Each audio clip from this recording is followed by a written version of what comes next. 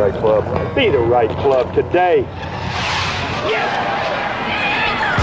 Johnny, that's better than most. How about in? That is better than most. Better than most!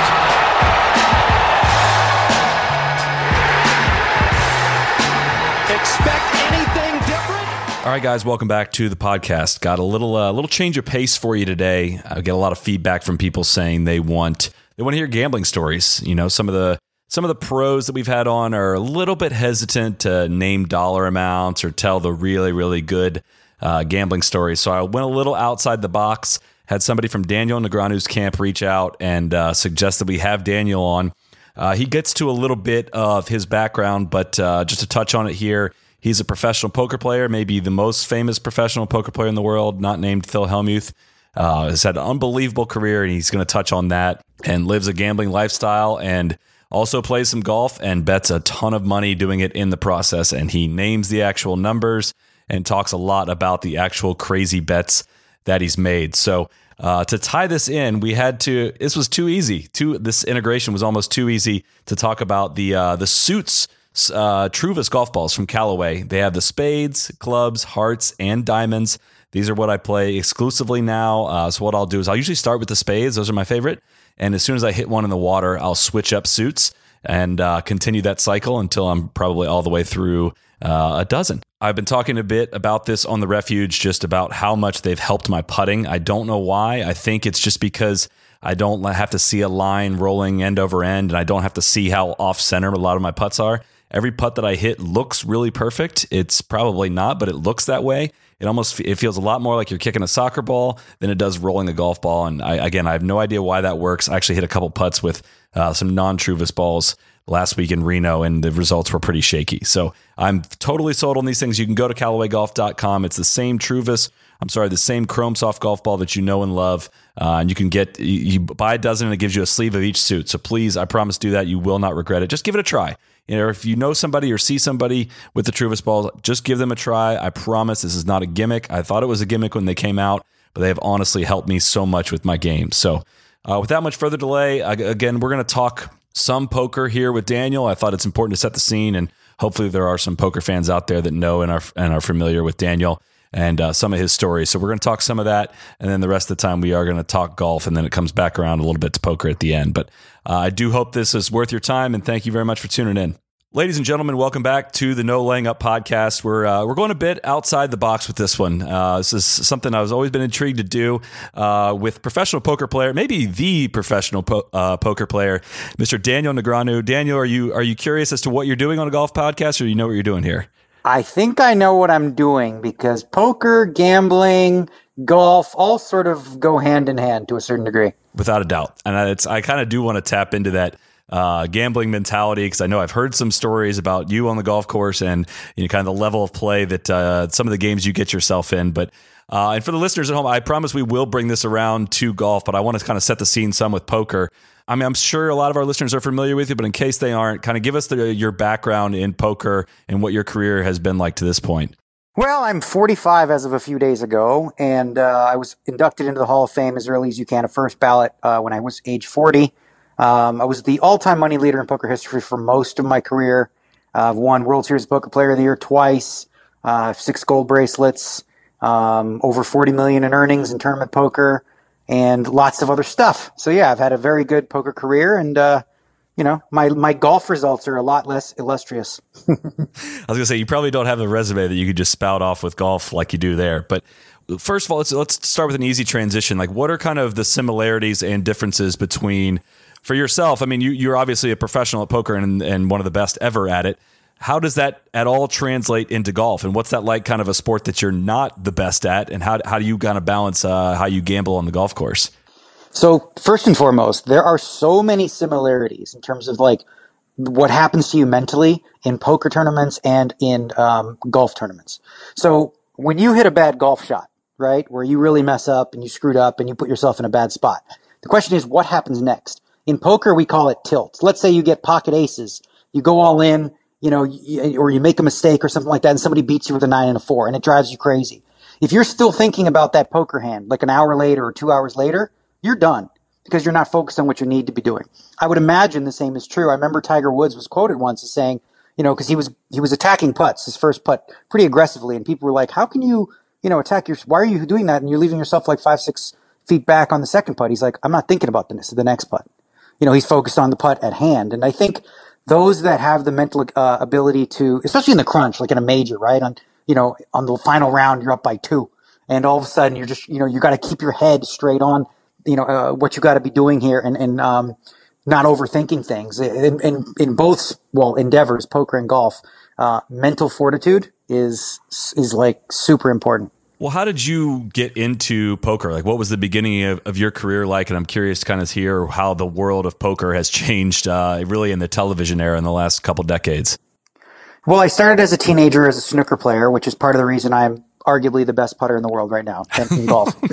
I'm top 5. Who is arguing this? Tiger Woods tried to claim that he was better than me, and I told him I don't think so, but we could prove it on the course. We never ended up doing that.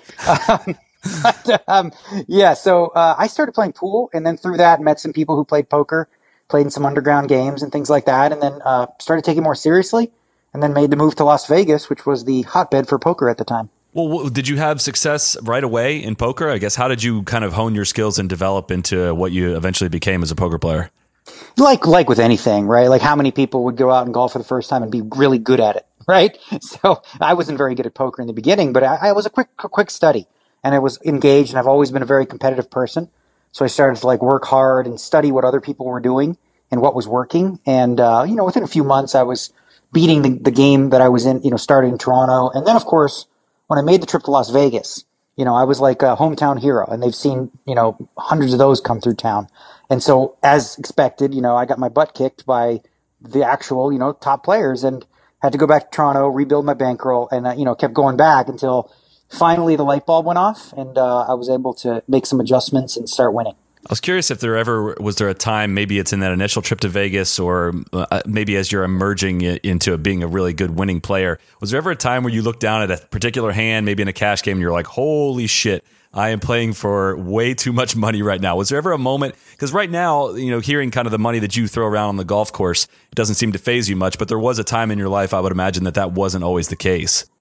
Oh, there were countless times where I'd be at the Mirage, which is where the center of the poker world was for, in the late 90s, and, have all my money on the table. And I remember one morning I woke up with just $600, and I went to go play $20 and $40 limits, which is way higher than you should play with only $600. And I remember within an hour I lost like 512 of it. So I had like $82 left.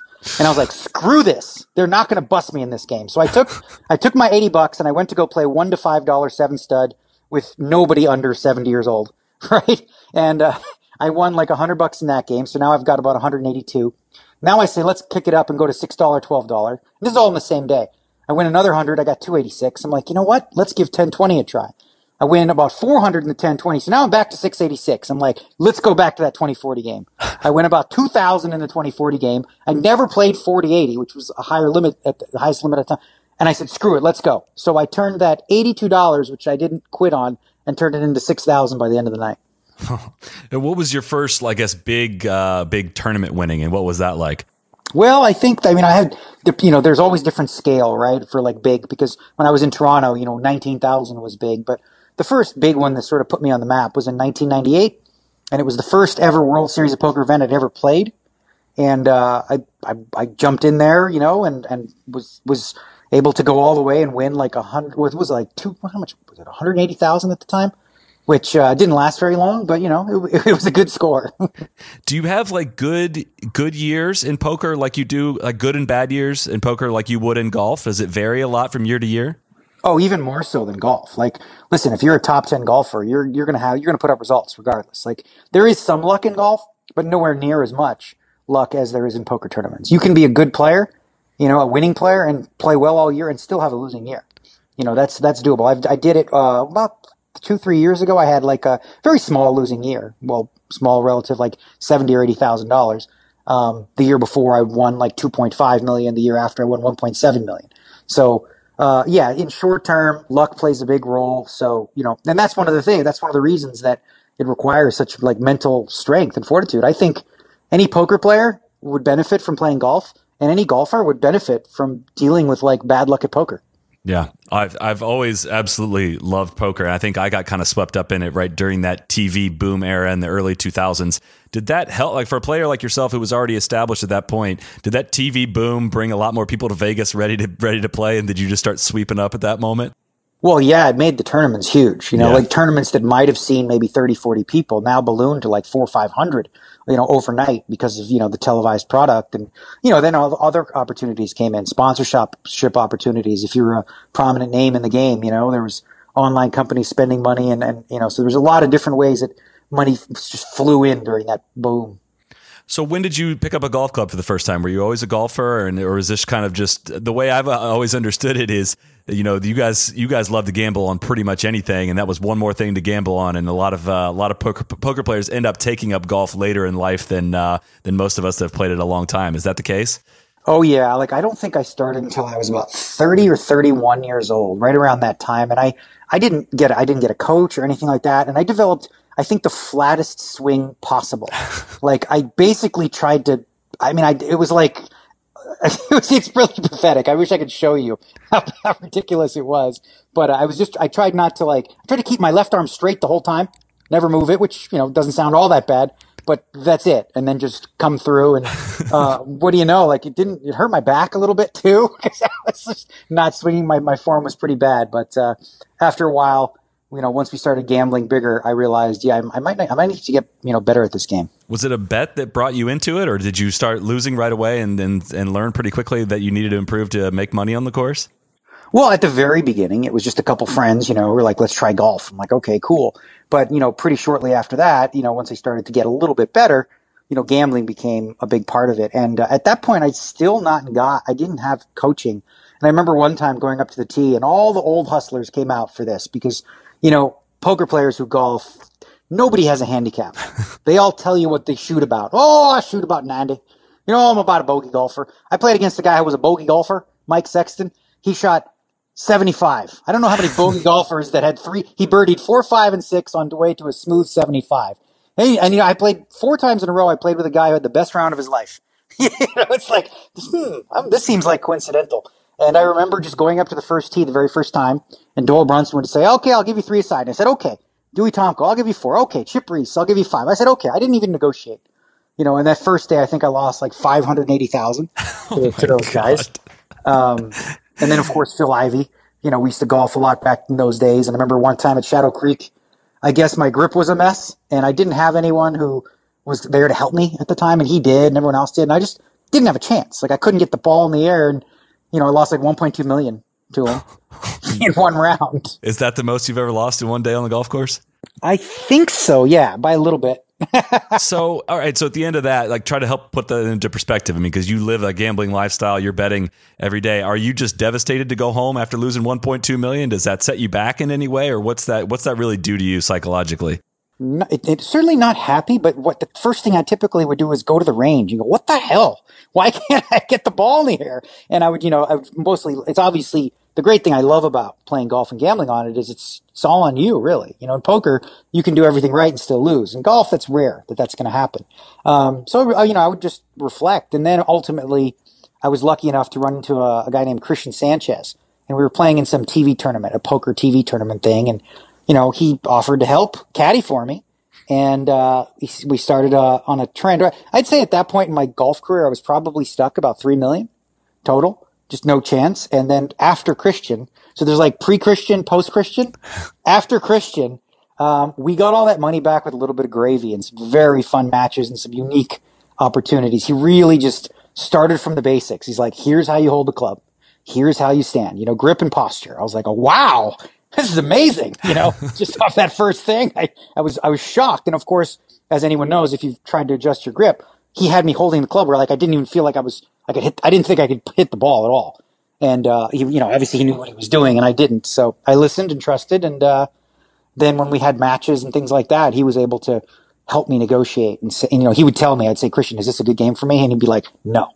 You can't I win. was going to say, with poker players, that's like getting into like a pre-flop. Like the negotiations made on the tee are pretty much going to decide the outcome, I would imagine. Because Oh, no question. And with Christian, see, because Christian, he's a very analytical thinker, very safe with his money. You know, he's a dad with kids. I remember one time we were at Shadow Creek, and there was a ruling. Ball went in the water, and it was red staked or something. And Christian said, "No, you can drop right here or whatever." And the other guy, David Oppenheim, thought, "No, you have to go back behind the water or something like that." And David wanted to bet me on this ruling. He's like, "I'll bet you 5,000 that I'm right." And I said, Christian, how much would you bet on that? It was just like, how confident are you? He's like, I'd bet 1,000. I go, let's make it 20,000.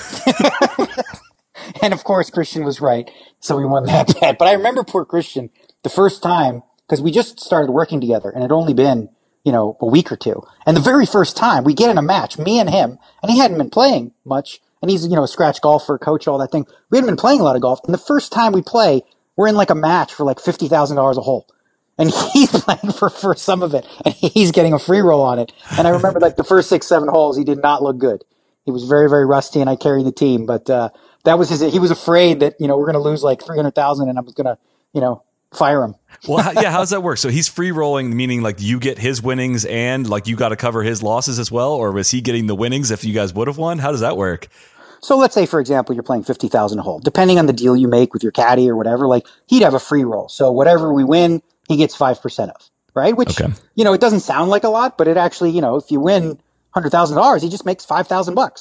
That does sound like a lot. I don't know if you know who you're talking to. It sounds yeah, like well, you know what I mean. I mean, compare the number 5% doesn't sound like Sure. a lot, but when you know that you could win like 200,000, now he's talking about 10,000, which is real money to him. Okay, and so that's the same way for the caddy and for a player that you like. If you and I were to go play, I'm not putting up that kind of cash, but you would say you would cut me like 5% of the winnings. Yeah, I mean, it depends. Like I've played matches where, the partners would each put up half, but in a case like this, Christian is my ringer, my pro. So, and he's not going to be able to afford playing for 50,000 a hole. So we set up the match and then, I give him a little bit of a free roll. So if you how much golf have you played with Phil Ivey, and how often do you guys continue to play? Well, he's back to playing now. So, he's been playing pretty much every day, but we used to play pretty regularly. The thing about Phil, which was very frustrating, and just he's like such an insane gambler when it comes to craps and all these other things. Like he doesn't negotiate there, but on the golf course, I remember, can't tell you how many times like Doyle Brunson would show up. We're supposed to play at 11 a.m. and everyone's there at 11. At about 3:30, we finally go home because they couldn't agree on a match. Like they argued for 4 hours about, no, I'll give you 5.5. No, you get 5.5 in a tee spot. No, I got to tee it up from everywhere and blah, blah, blah. And it was just constant, but Phil, he was just a killer on the golf course. Like I got some Phil Ivey stories that are next level. Just an absolute killer. Well, so are you up or down on Phil Ivey in your lifetime playing golf? Well, if you ask him, he'll say yeah. that I'm up. But I know that that's probably not true. I did go through a run. This is a guy who this actually happened. So Phil Ivey and I, we played him. This is at a point where both of our games were pretty even.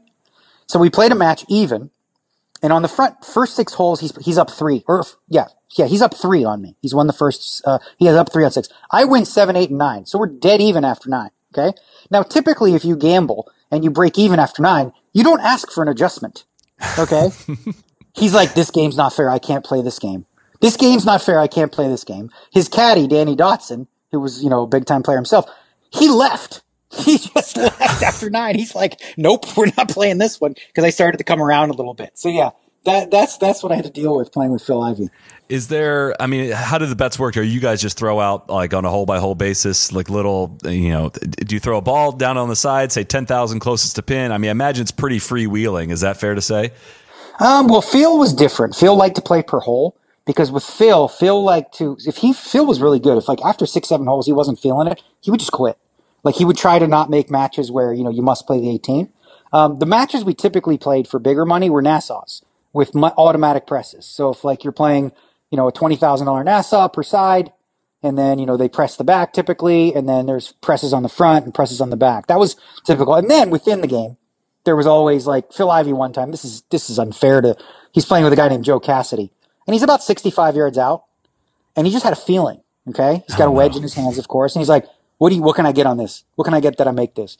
And Joe's like, I'll give you 200 to 1, right? Which is not nearly the right price. Like, I don't know what Tiger is from there, but I can't imagine he's much better than that with one shot without practice. So, of course, Phil says, all right, I'll bet 1,000. Hits the shot, dribble, right into the hole. Beat the guy for 200,000. Yes. No way. Poor Joe, his jaw dropped. The money was like basically all the money that he had. And, he couldn't breathe after that. Well, I was going to say, do you guys ever get in games with people that, might even be better players than you are, but just don't kind of gamble at the same level that you guys do and watch them get really affected by the prices that they're playing for? Oh, yeah. We've gambled with like we gambled with Scott Piercy back in the day at TPC Summerlin, in scramble matches. And I remember, 1 year, it was 2 years in a row, myself, Christian, and a couple other guys who were not very good either, short guys. But the one thing we all had in common was all four of us could putt. And we played against this group of three. Patrick Antonius was one of them. These big, strong behemoths who all hit at 370. Well, we set up a scramble match. Them three versus us four. We got a tee spot, but we get 4 shots to their 3. On average, for birdie, they were probably, 10 to 12 feet, and we were 20 to 25, except they didn't putt like we could putt, and we got 4 putts. So I ended up winning like $1 million plus 2 back-to-back years on that match. Like one day they shot 60, which is pretty good. In a scramble, we shot 56. Oh my God. So and by that point we were playing like 150,000 a hole, because when you're talking about, you're not going to win or lose a lot of holes when you're scrambling like that. It's going to be a lot of birdies. Is there an amount of money that you could play for that would be an uncomfortable amount? Of course. Yeah. What is it? I don't even know what that number is, but it's been a while since we've gambled that high. Most of the super high stakes gambling on the golf course is kind of dissipated. Why is that? I think, a lot of people don't have, they lost a lot of money, right? If you lose all your money on the golf course, there was a couple guys who were what we would call suckers. And, when that dried up, people just didn't really want to play as high. Well, not to keep going back to the well on Phil Ivey, but you said you had stories here, but I want to hear, there was one, I was watching some videos on YouTube, scraping what I could find. There was one that you just bet him $100,000 that you would make money on the day, like from somebody else. You had a side bet with him. Do you remember this? I don't. It was something about, it's like a 2000. Oh, yes. Yeah. That I just bet that I would win. Yes. So you made like 50K in the match or something like that, but then you also won 100K from Phil, who wasn't even there to bet. Oh yeah, he wasn't even there. There was another bet that I made. One night we were out, we were like this, we were having some sake and some beers, and we were talking about, and my golf game was not very good. Like the back tees at TPC Summerlin is about 7,000 yards. I can't hit a driver more than 230. So I don't hit any of the greens from the back there, but I bet them, if they gave me a year, that I could shoot 80 from the back tees there. So I'm drunk and we're all drinking, and I bet $550,000 on this. And so I have a month to spare, but I get as many rounds as I need. So with about a month to spare, I go out there and I'm like, all right, 110, 108, 106. Okay, that's my first 3 rounds. That's what you're starting at, and you had to break 80. And I have a month. So we woke up at 7 a.m. every day. We practiced for an hour, played 18. Practiced for another hour, played another 18, played 9 more, and then practiced again. So I would go from 7 a.m. till about 8 p.m. every day. And within about a week, I was shooting low 90s. Maybe a week later, mid to high 80s. And with about a week and a half to spare, actually, I was 2 under after 9. And so then all the carts started coming out because they were like, oh boy, here he comes. There was probably 60 golf carts on the last 3 holes sweating me. And so in the last 3 holes, I needed to go bogey, bogey, bogey to win the bet. And there was the 3 toughest holes also, just the way that it's set up. And of course, on the first one is the first one is the easiest of the 3. So I of course double bogey that. Now I need to par one of the last 2, and I make par on the second to last one, and then I have a 6-footer for all the money to win. I'm actually a good putter, but this putt, I hit the putt, and as I hit the putt, my knees sort of kind of fell to the ground in a way, but somehow the ball went in.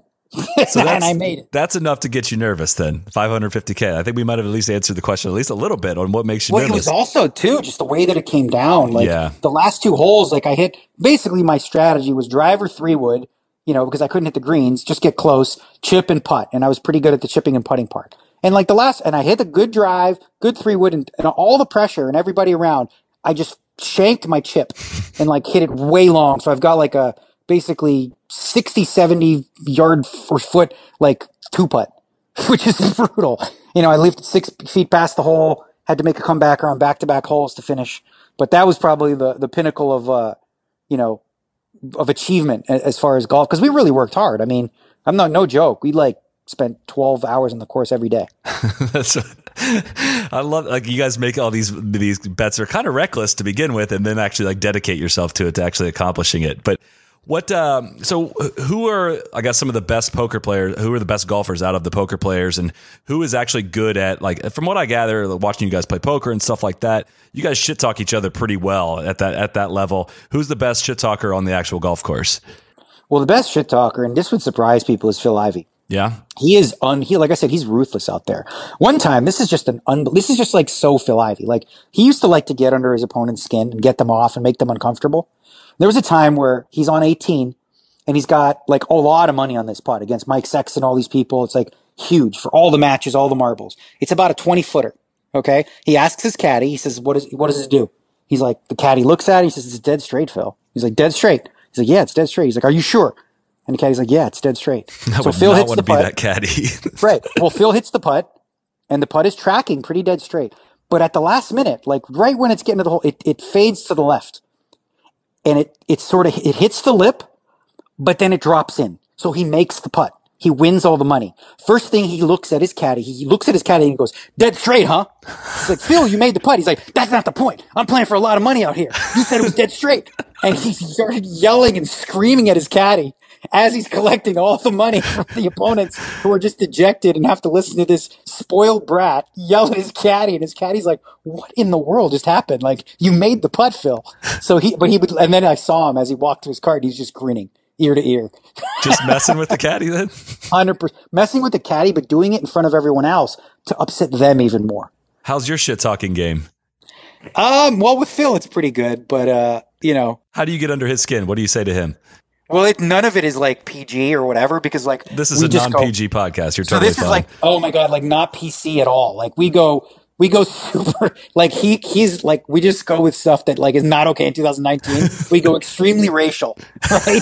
I'm the little white guy. Like he's like, one time I was like, man, you should be embarrassed losing to a little white boy like me, like just stuff like that. And we would needle each other in that way. Do you guys pay? How do you guys pay out? Do you pay cash? Is it like, does Venmo even work for those numbers? Or you just keep a tally or how's that work?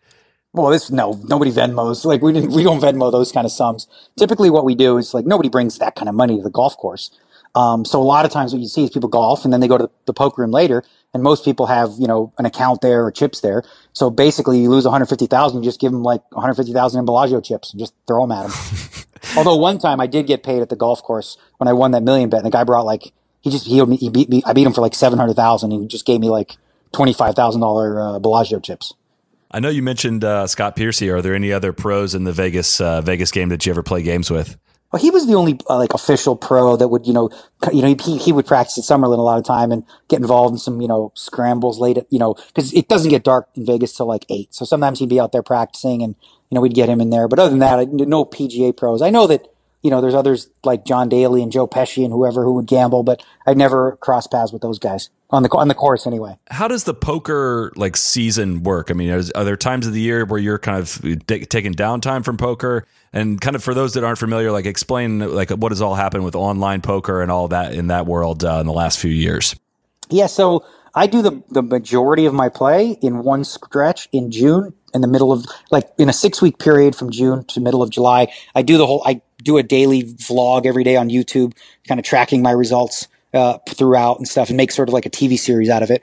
And that's where I spend every day playing. And outside of that, very little. It's the World Series of Poker, which happens here in Las Vegas. Outside of that, there are events and there are tournaments. I will be going to play one later this year in Rosvadov. As for online poker, depending where you live, there are some legal places now that you can play online poker. Las Vegas is one of them. You can also play in New Jersey, I believe Delaware, Pennsylvania. Legislation is slowly coming around, very slowly, because politicians just don't really get it. Like they don't understand why poker's different. But with sports getting legalized across the country, there's a little bit more hope that we'll see, online poker more at a, sort of a level where everyone in the country can play. I'm curious to your thoughts. Do you consider poker, and this might sound like a dumb question to those listening at home, but do you consider poker gambling? It can be. For example, if you played poker with me, you'd be gambling, I'd be working. Correct. Right? So yeah, I mean, obviously, yes, I would consider it a form of gambling, but it is one of the few forms of gambling where you can actually get an edge. You can't go into a casino unless you're cheating and play roulette and win. You're going to, I mean, you can win sometimes, but you're not going to win in the long run. Poker and sports betting and, horses and all that, those are the few of the areas where, if you're smart enough, blackjack as well, where you can actually, win money. Do you like to play other games in the casino other than poker? No, I knew that when I moved to Las Vegas, and I obviously didn't have a lot of money when I first did, it was super important for me to avoid the pitfalls and the traps of the pit and like winning my money in poker and then losing it all in the pit. So I made a rule where like I just wouldn't play at all. Now that I'm, older and more, I don't have a gambling problem and I've got a little more. If friends come to town, they want to play a little blackjack or craps, I will, here and there. But it's not that fun for me. Like for me, I look at it like, gambling's fun when I can win, or at least I have, positive equity. When I know I'm just like donating money, it feels stupid. So I don't enjoy it that much. And that's what I feel like I was trying to explain to my parents back in my poker playing days. I'm like, Mom, it's not gambling. I know what I'm doing. I'm actually skilled at it. But there is a difference, I think, in kind of the way, like you have a considerable advantage when you sit down at a poker table because you're playing against other people and not playing against a house. Yeah. The best way you can describe this to your mother next time she asks is when you play against the casino, like you play roulette, you're playing against the casino. Yeah. The casino doesn't lose. When I play poker, I'm playing against other people. The casino's just charging me rent. The casino's just charging me rent to sit in the seat, and I get to play against people who are less intelligent at the game than I am. How what's your home setup look like from a golf perspective? I've seen some videos and some pictures that you seem to have quite the home setup. I do. I have inside the house. I have a full swing golf, which has you can hit driver in there. You hit it just like you would see it when you go to a golf shop and you're trying out new clubs. I've also got two monitors where you can dissect the swing, and then you can also. I don't do this very often, but you can play anything from 50 to 60 different courses on there. Anything from TPC Sawgrass to Pebble Beach or whatever. And then in the backyard, I have a pretty large 6-hole putting green with a bunker, and I mostly use it to chip. I don't really putt on there very much. And you can probably chip maybe 40 yards, up to 35, 40 yards in the backyard there. So that's the golf setup I got. At the house, it seems, and then I don't live too far from the golf course anyway. Well, is it Summerlin that you play at almost entirely? Yeah, pretty exclusively TPC Summerlin. Occasionally, we'll do it. I did a tournament. I did that American Century Championship in Lake Tahoe a few years ago, and it was a lot of fun. Got to play with a lot of pretty cool people in that one. So what's a day like today? We're recording this on a Monday afternoon. What's a day in the life look like for you? Like, will you play poker at all today? I guess you're outside that window that we just talked about, but how often will you go sometimes between playing poker? I go really long stretches now. I mean, when I was younger, I played pretty much every day, but now that I've established, I have money, I don't need to. Right now, I go to the gym at noon, done at 2:00, do a podcast with you. I got my TV set up at the house with an 88-inch and 240s on top. So I'm a big hockey guy, so I'll study that. Maybe I'll go in the backyard, hit a little bit. When it gets a little cooler, maybe around 3-4 o'clock, might hit to the course, play a little bit. But as far as poker goes, this whole month of August, I probably won't play at all. I probably won't play again until October, actually. So I imagine you get asked about Phil Ivey a lot, but you said you hinted that you got some good stories. I don't know if you were hinting at more golf stories that you have on him, or what's kind of your go-to Phil Ivey story then? Yeah, well, I gave you a few of them. My favorite is the one where he, was on 18 and yelled at his caddy. But he's is he a good golf? Like, what's his game like? So he's a guy that's determined. And, he works hard when he works hard. And there was a point where from 100 yards in, he was pretty deadly. He's very technical and mechanical, and he needs help. He's always getting help. He's always got somebody helping him and working with him. And I'm the same. I don't hit a golf ball typically without Christian there, because I found that when you're gambling on golf, if you don't have anyone there and your swing falls apart and you've committed to 18 holes, you're dead. And I've experienced that. So with Christian, he can just tell me, he's like, oh, you know what? You need to finish. You're not finishing the swing. Or he's like, you're coming in flat. I'm like, oh, okay. So I can make the adjustment because he sees stuff. And so Phil Ivey will do that. But his golf game, I would say at his peak, I would say he was probably around, an 8 or 9 in that neighborhood, based on his short game alone, because his short game, from 100 yards in, he was pretty good. I want to know some more about like maybe really random bets you've made in your life. Whether I hear stories about poker players, you'll say, I'll bet you, $1 million I can lose 20 pounds by the end of next month and stuff like that. What's something, it doesn't have to be golf related, something really random that you found yourself betting on at some point? So for me personally, it was about the year 2000, I want to say, and I was sitting at a poker game with a guy named Ted Forrest, who's, a prolific player, and I was about 135 pounds at the time, pretty skinny kid. And we were just talking about weight bets and all this stuff. And I said, I'll never weigh 170 pounds in my life. There's just no way. And he's like, I'll bet you that you will. And he's like, I'll lay you. He says, I said, I'll lay you 20 to. I laid him 20 to 1 that I would never weigh 170 pounds.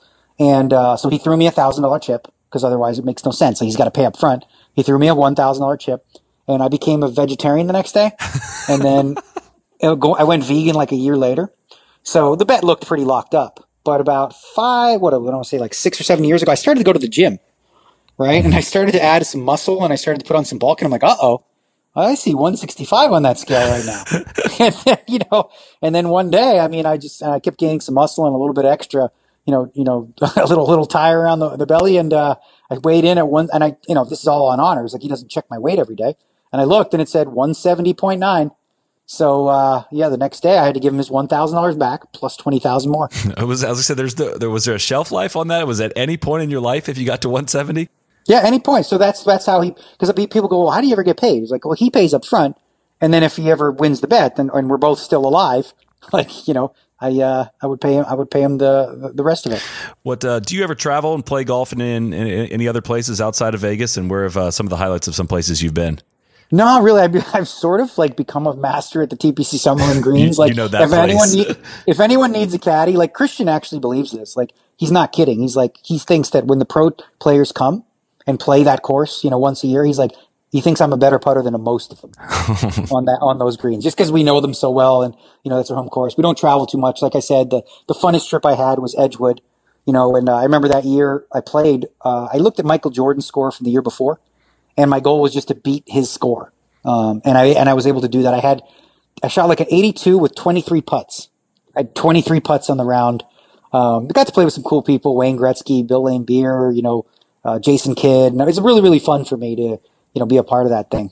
Any run-ins with Charles Barkley at all on the golf course? Yes. Oh my God.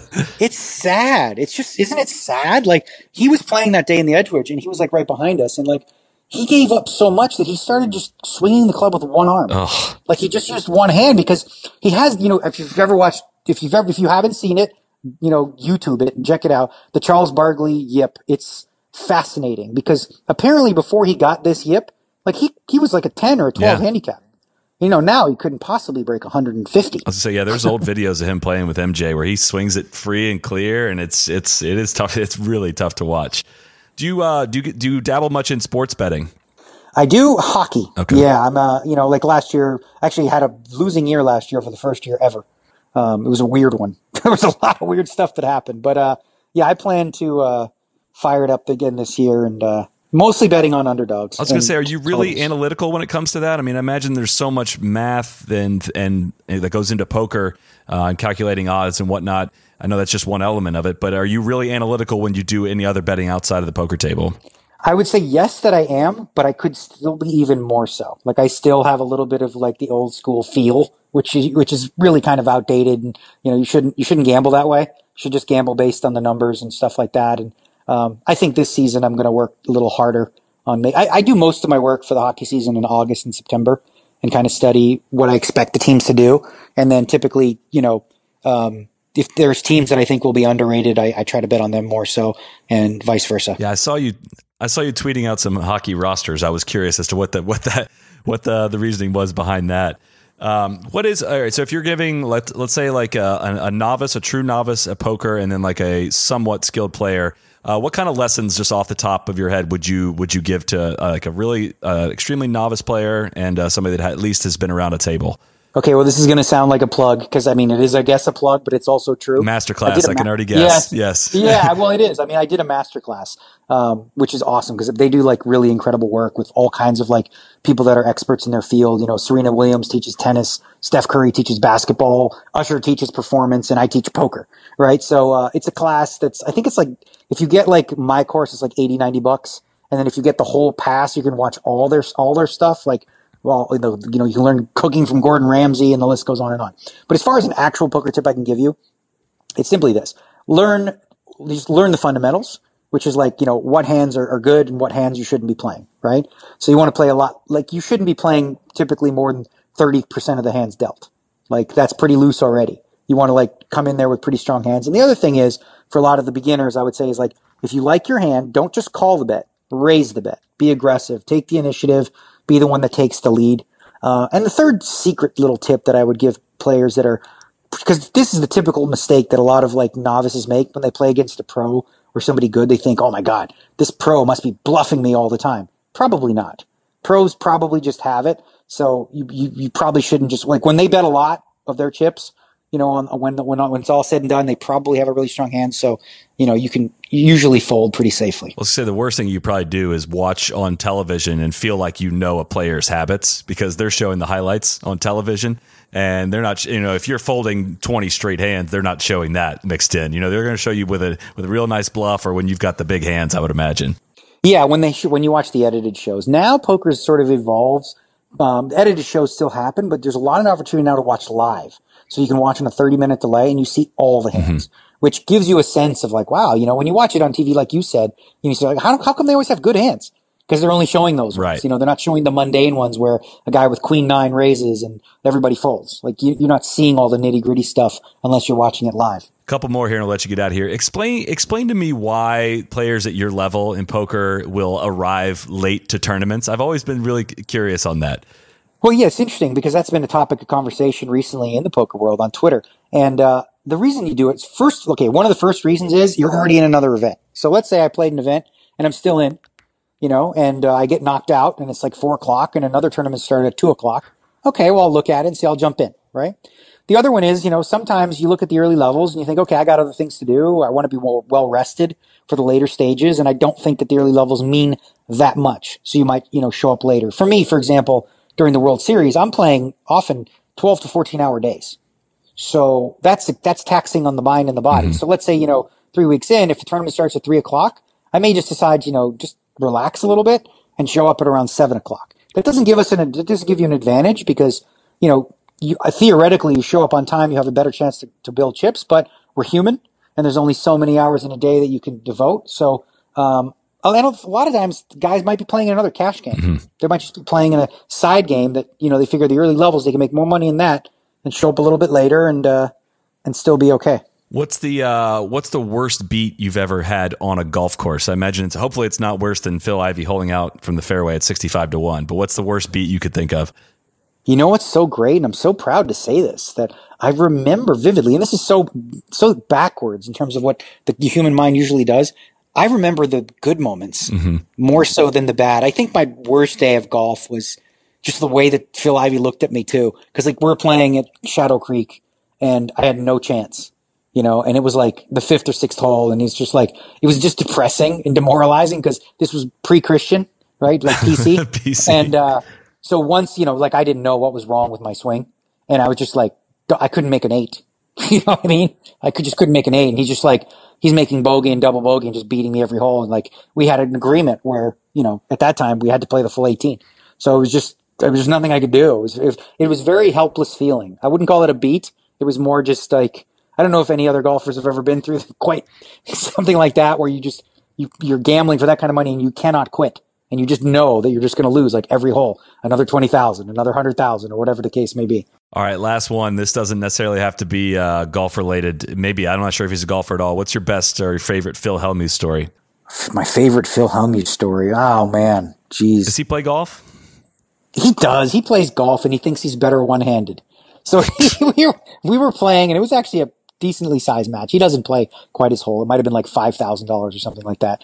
And he's on a like scramble and he's playing with these other guys and he's like, they're on 18 or whatever. And he'd been putting with two hands, like the whole time. And then he decided that, you know, it was a sign that something had to be, that he needed to putt this with just one hand. And everyone's like, okay, Phil, what the hell? You know, they're like annoyed because he's got partners, right? And they're like, what are you doing? You know, this is our money on the line as well. But, you know, you're not going to convince Phil Hellmuth. And it's like a 20-footer. And it's hard to even get it there with one hand. And somehow Phil Hellmuth randomly just like decides to putt with one hand, knocks it in, no problem. Well, I lied because I do have one final question. What if you're of all the professional poker players, if you had to pick a teammate for a match today, who's the partner you would want on your team? Hoo-wee. Poker player for a match. Well, I'm going to go with Phil Ivey just because I know the match that I'll be in will be good because I'll let him do all the negotiating for us. That's awesome. All right, Daniel, thanks so much, man, for the time. This has been a lot of fun, a little different flavor for us, but we've been dying to hear some gambling stories from Vegas as well as some poker ones as well. So thanks for taking the time. Oh, anytime, guys. Appreciate you having me on. Cheers. See ya. Be the right club. Be the right club today. Johnny, that's better than most. How about in? That is better than most. Better than most!